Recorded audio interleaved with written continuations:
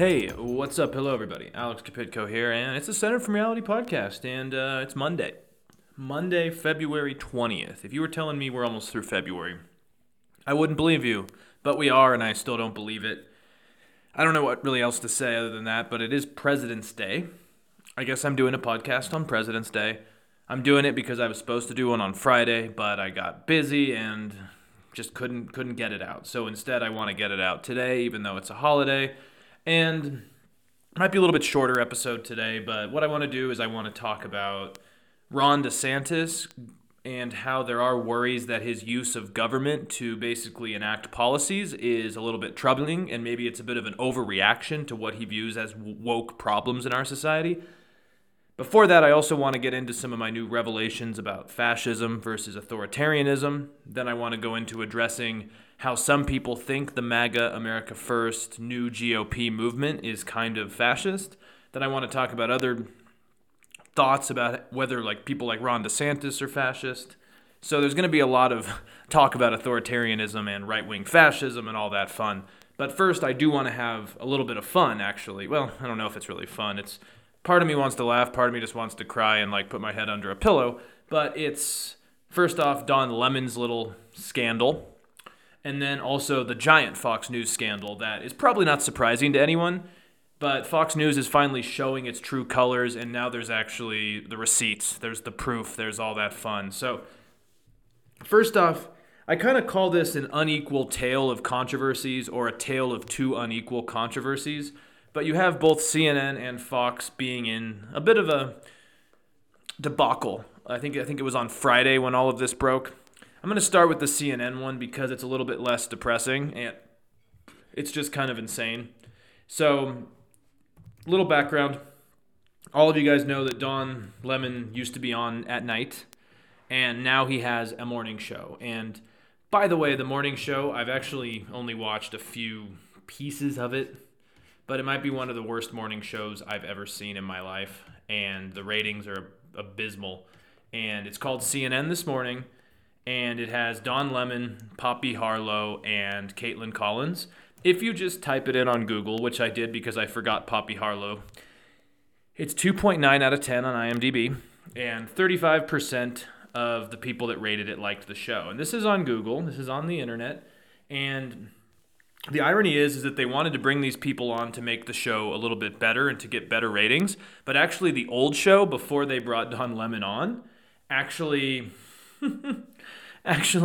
is doing worse than the previous show where there were lesser names on it. And a little bit more background is that Don Lemon has, gone from the night show where it was politics heavy. He always annoyed me to begin with. Maybe that's why I've never watched the show. But this new one is kind of them. I don't know if they really have much of an identity because it's half politics, half Good Morning America, half The View. It makes no sense to me. And because they don't really know what they're trying to do, the viewers don't know what they do. And also, it's very clear that Caitlin Collins and Don Lemon do not like each other. He said things in the past about women's sports and why they don't get paid as much. And whether you agree or disagree with what he said, the way he says it, you can just see the other two women on the show wanting to punch him. I guess they just disdain each other. And if you're going to have a morning show, I feel like you kind of need the hosts to somewhat get along at least, which it's clear they don't. So, fun stuff. But anyways, where we are now is that on Friday,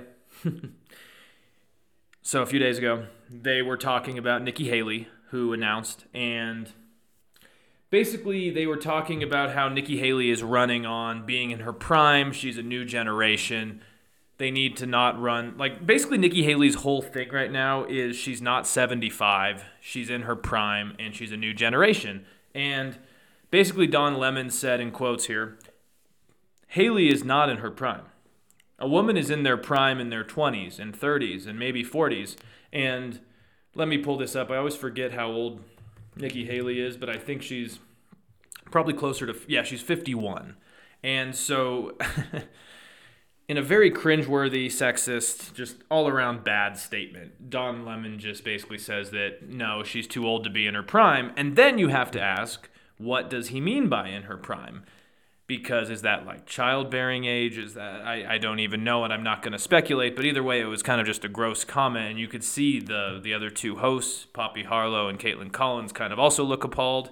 And yeah, Don Lemon got a decent amount of criticism for it, and rightfully so. Like CNN's chairman has called him out. Of course, all the right-wing news is excited about this story. Of course they are. And Don Lemon is not appearing. He is taking a little, in quotes, holiday, which is what happens when you misbehave. They make you sit out. It happened to Whoopi Goldberg on The View as well. And, I mean, maybe they should just reconsider this entire show. But the reason I bring this up is because I started this segment by saying this is a tale of two news agencies, Fox News and CNN. Don Lemon says something sexist and just offensive and disgusting. And he has apologized to staff, and he's pretty much having a timeout. So that's how CNN responds to a pretty, bad but not extreme controversy. On the other hand, Fox News is really in the shit, and I bet nothing will change. So that gets us into the Fox News part of this. So NPR reports, and I'm sure you guys have all heard about this more or less by now, but it reports in quotes here, and I'm going to read this whole little segment just because I think it's pretty good. It writes in quotes, off the air, Fox News' network stars, producers, and executives expressed contempt for those same conspiracies, calling them mind-blowingly nuts, totally off the rails, and completely BS. And these are actually generous terms, by the way. And, of course, we're talking about the big lie and how they brought on a bunch of crazy people like Sidney Powell to talk about this stuff. And so people like Tucker Carlson, Laura Ingraham, Sean Hannity basically texted one another, basically saying all these claims about election fraud were insane. They said it was not worth talking about. These people were nuts. Even Tucker Carlson was saying these things were nuts.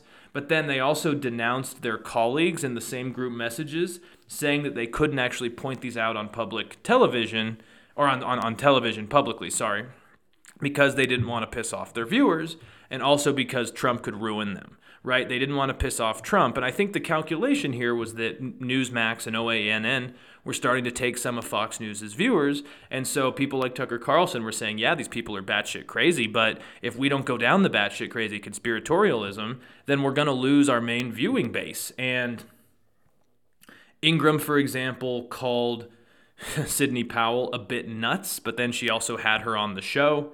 Carlson, who demanded evidence from Powell on the air, used a very vulgar term that I'm not going to use on the podcast to describe her. And even some of the other things we've seen, a top network programming executive wrote, according to NPR here, that he did not believe the shows of Carlson, Hannity, and Jeanine Pirro were credible sources of news. Yeah, no shit. Also, Maria Bartiromo, people talked about how she was crazy, didn't care. Lou Dobbs was probably the only one who actually got axed on this.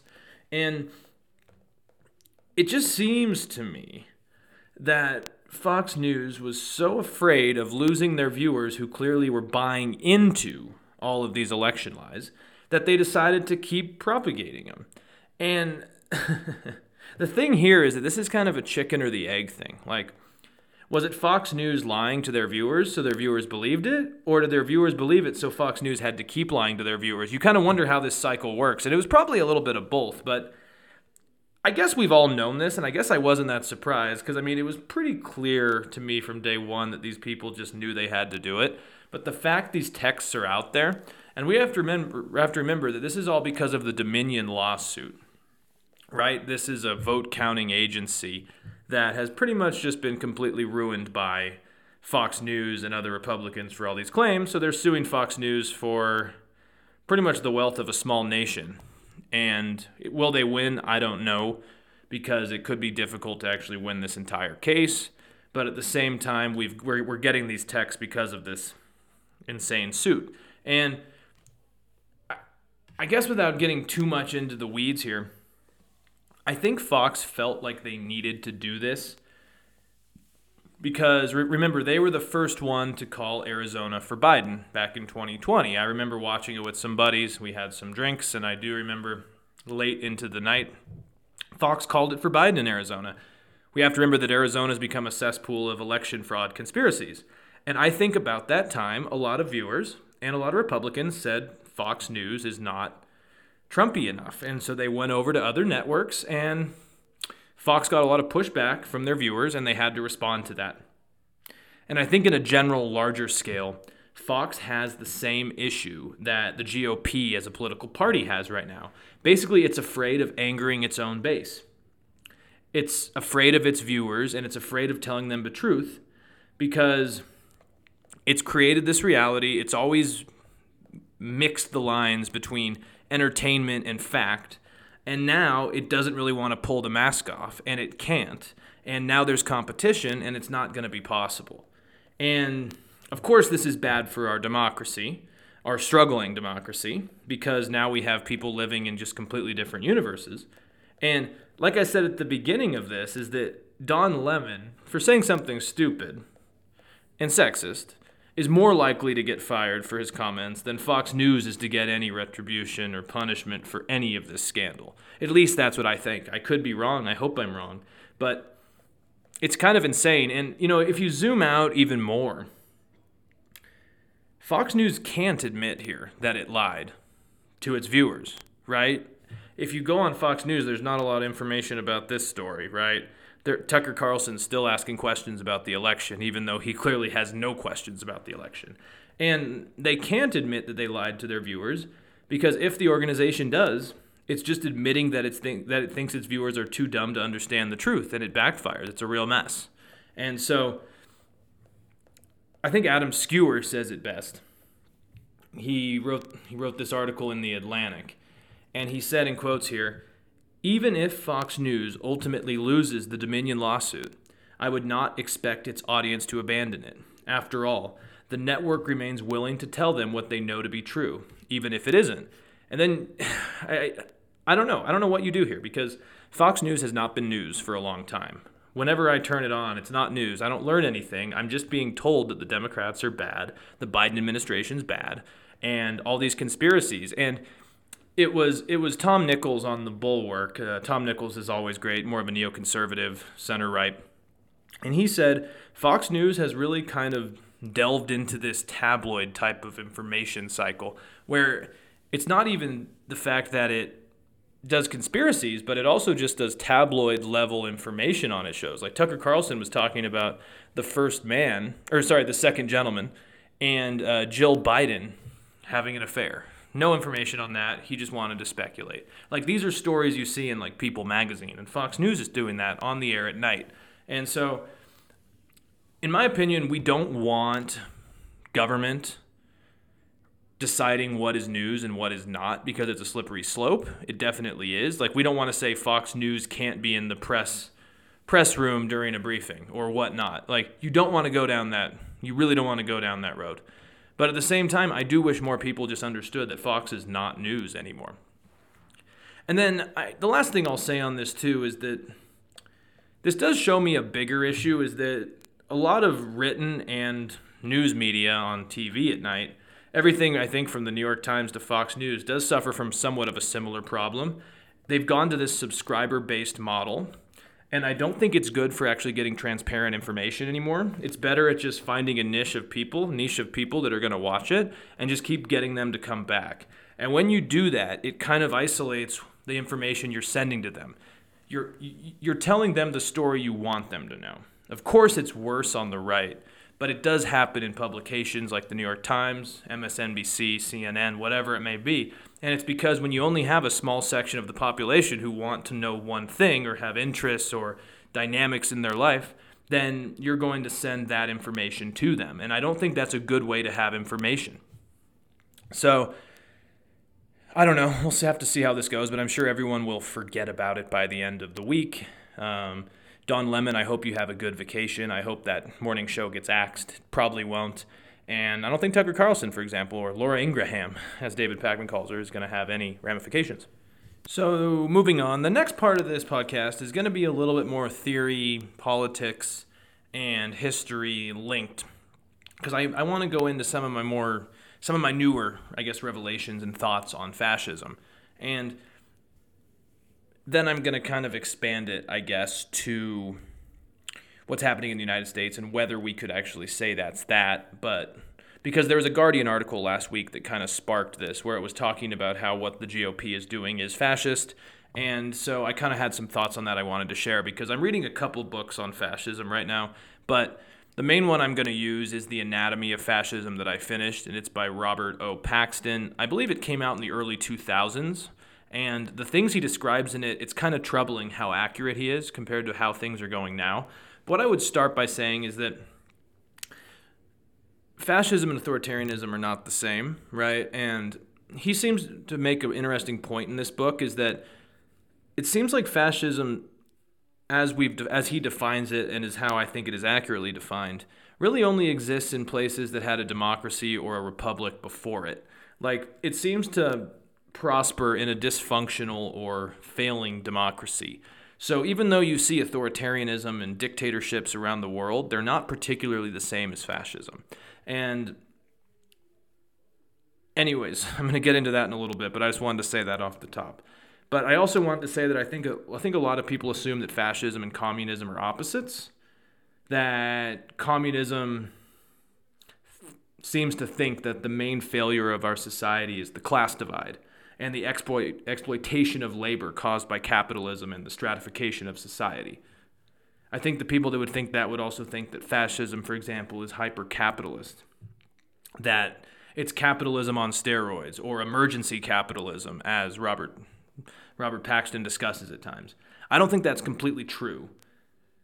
I think, and I've talked about this a little bit before, is that fascism and communism are really just the inverse of one another. They're different sides of the same coin. Because while socialism sees the exploitation of labor as the issue, and wealth creating a divided society and inequality growing, fascists are okay with capitalism, especially the corporate side of capitalism and the management of capitalism, but they don't like the excess or the individualism or the individual choices that come with it. Both are against excess and wealth and just the insanity and degradation of society. I think fascism, though, is more concerned about the moral bankruptcy of capitalism, but they're still fine with the wealth that is generated, and they're fine with the exploitation to get it. They're fine with that. And again, when you see these trends throughout, like Peronist Argentina, which some would say is fascist, or Nazi Germany, or fascist Italy under Mussolini, fascism's pretty corporatist. But I do not think that really goes against the other things, because what I mean here is that corporatism separates capitalism from the individual. It's this idealized form that many individuals take, like individual capitalism, is the idealized form that many individuals take to be true. But fascism is like this emergency form of capitalism that came out of a time of rot, decadence, and democratic decay. And I think that is, again, another attempt at finding a solution for decline that is inverse to communism. But it's okay with the brutality, but it's also okay with wealth generation. It's also okay with a class stratified society, while communism's not. So the reason why is they're not opposites, because they both are against decadence and they both want to use state power to control resources. It's just one thinks capitalism's the issue and one doesn't like the decadence of it. Anyways, as I've been reading these books, there's a few other insights I did want to share real quick. And of course, the reason I like to do this is because I think we must know what these type of movements are so we learn, but we also need to know what they're not. Because I think times are changing around us once again, and sometimes people get confused. And I get confused too, because I'll admit that even though I do all this reading on fascism, you learn new things and you learn different aspects of how to define these different regimes around the world. You know, you have hybrid regimes, authoritarian regimes, fascist regimes, military dictatorships, socialist regimes, democratic socialism. I mean, there's so many things, but what I want to talk about is how hybrid regimes, authoritarian regimes, military dictatorships, and fascism are not the same. For example, even though Franco was helped by fascists like Mussolini and Hitler, he was less of a fascist and more of just an authoritarian that wanted to control his own society. I think one distinction that can be made is that fascism kind of requires the constant expansion of territory. And this is something that is kind of a through line with the few fascist regimes we've seen in history. Usually this expansion is for its master race or people. You want more land for this race to prosper. And usually it's a racist type of situation. But if you think about, Mussolini, he wanted to bring Italy back to its imperial Roman glory. Hitler wanted to expand land for two reasons. A, he wanted to create space for the master German race. And B, he wanted to have more locations to put the Jewish people, because originally that was the plan, was to take them out of the German land and put them somewhere else. And of course things changed and that was not what happened, but that was the idea of expansion for the Nazis. Even Slobodan Milosevic in Yugoslavia, who was a Serb, he found that he could use grievance to his advantage. He wanted to also create and expand more land for the ethnic Serbians. After the fall of communism, that was his answer. He also did this while kicking out Croats and Bosnians as well. One could even entertain the idea that Putin is more on this side, right? He's trying to create this concept of a Russian identity that's long lost, to seize land. And he wants to bring back this greater Russia, this greater Soviet Union. And he wants to expand to do this. And this doesn't mean everyone, right? He doesn't want like the Zelensky types or these other groups inside of the country. He wants a specific Russian identity. And I think this is also one of the reasons why these fascist movements struggle in the long run, because they keep needing more to eat, more to chew up and spit out. And this is their key feature of constant expansion, and it's difficult to constantly expand, especially in a global world, right?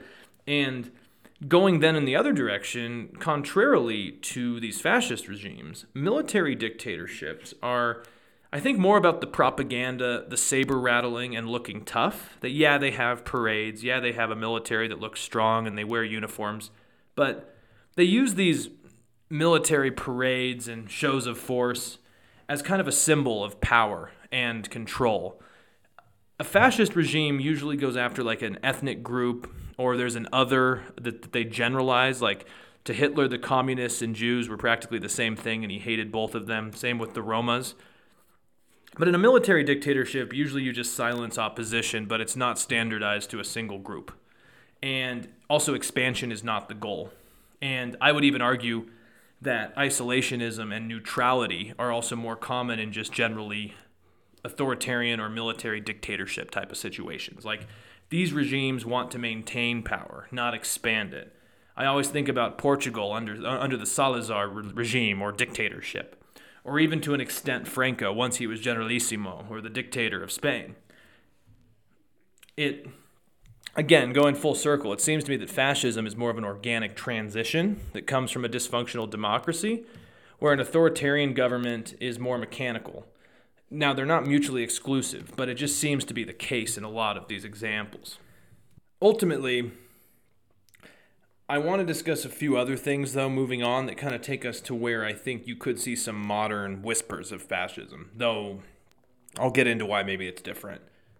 I think it was Orwell who discussed that a modern version of fascism would be different, and leaders or demagogues or fascists would use national symbols to remind a certain generation, but in more moderated and clandestine terms and in a clandestine sense. This is the idea that the public in modern times is less inoculated against, for example, what we saw in World War II involving fascism. They're not inoculated against the new coded language of modern fascism, the dog whistles, the things that some will say, oh, that's not fascist, they're just speaking the truth. Fascism, if it still exists, would look different today.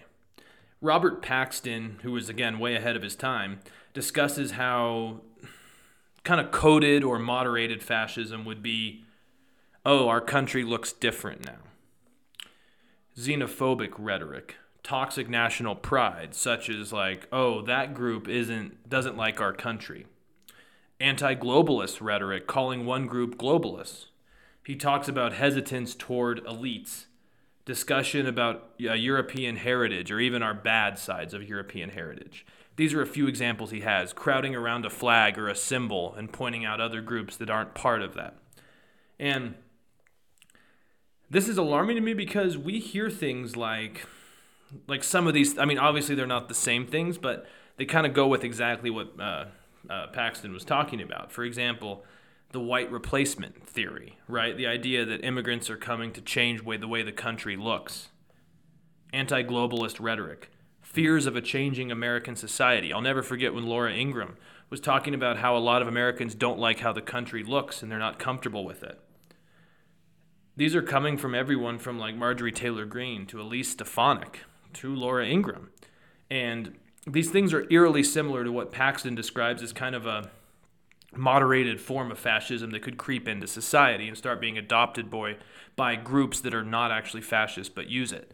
And to go into that more, Paxton writes in this book that modern fascists basically try to come to power by moderating their extreme views, and they only differ from like the center right because there are people that they align with that Paxton describes as awkward friends and radical people and dangerous ideas. But they're moderated, and because these crazy people and ideas are with groups that are seen as moderate, it kind of downplays them.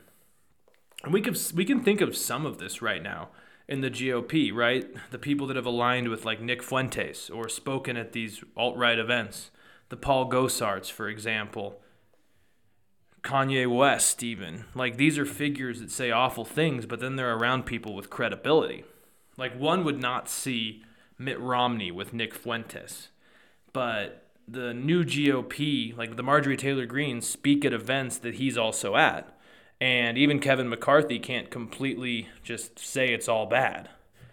Also, the current leader, Donald Trump of the party, is willing to dine with him and Kanye West. That's what you call the moderating of fascism and extremism when you have basically like credible figures around nutbags. I think that is what Paxton is really getting into when he talks about this. And Paxton does a lot of talking about the second stage of fascism, in which the movement becomes intertwined. And also then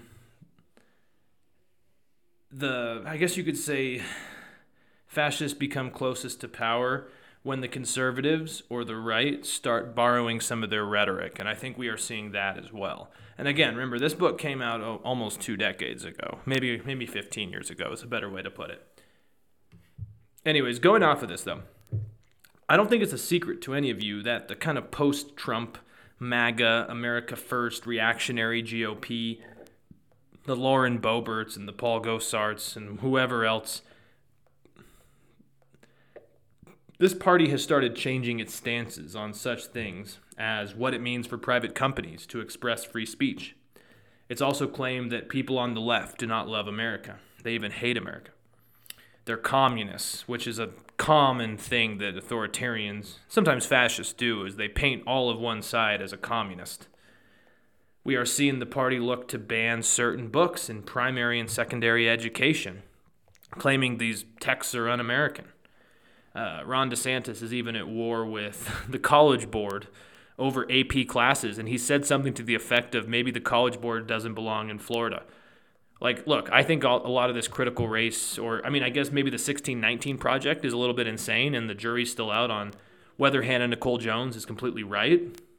But if you're a high school kid who's really smart and wants to take an AP class and learn alternative narratives and learn about the slave experience or whatever not, you should be allowed to. Ron DeSantis shouldn't overreact to his fears of wokeism by not allowing kids to learn anything else.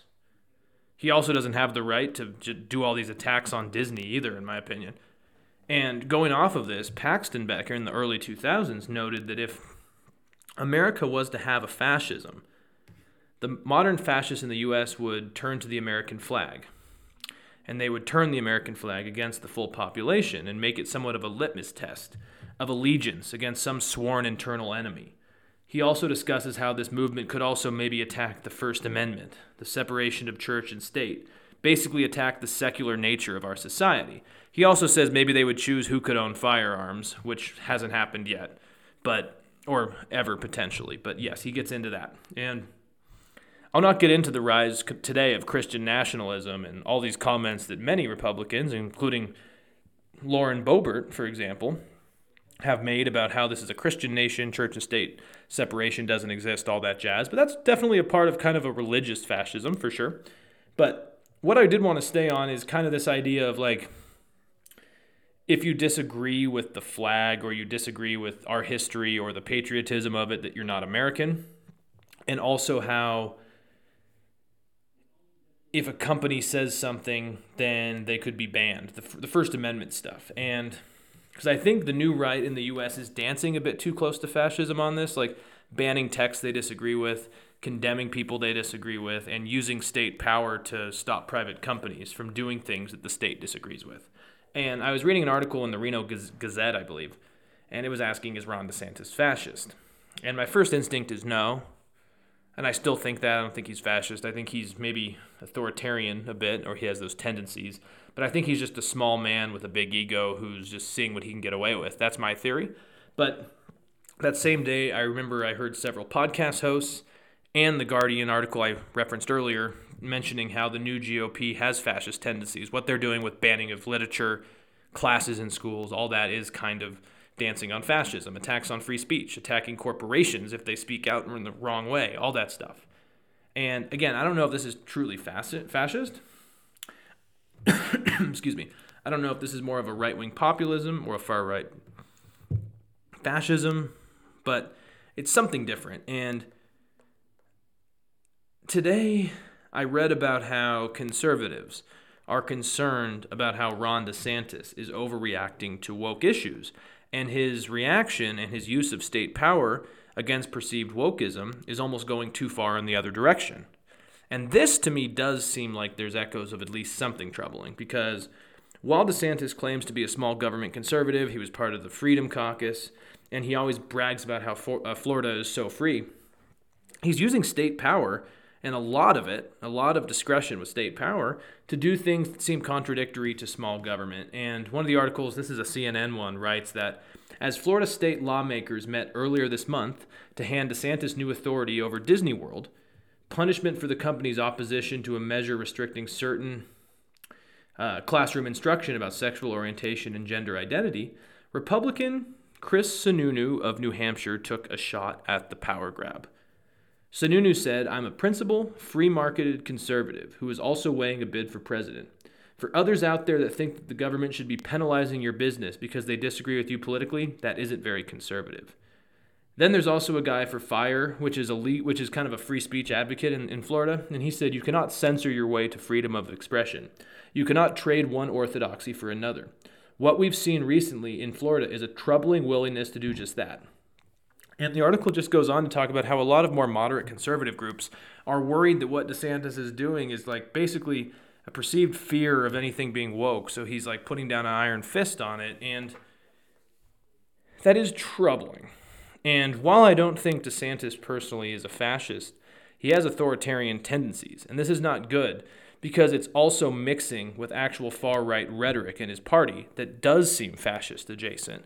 Like the stuff the Christian nationalism is saying. The stuff Lauren Boebert and Marjorie Taylor Greene and Matt Gaetz, those are people that trouble me.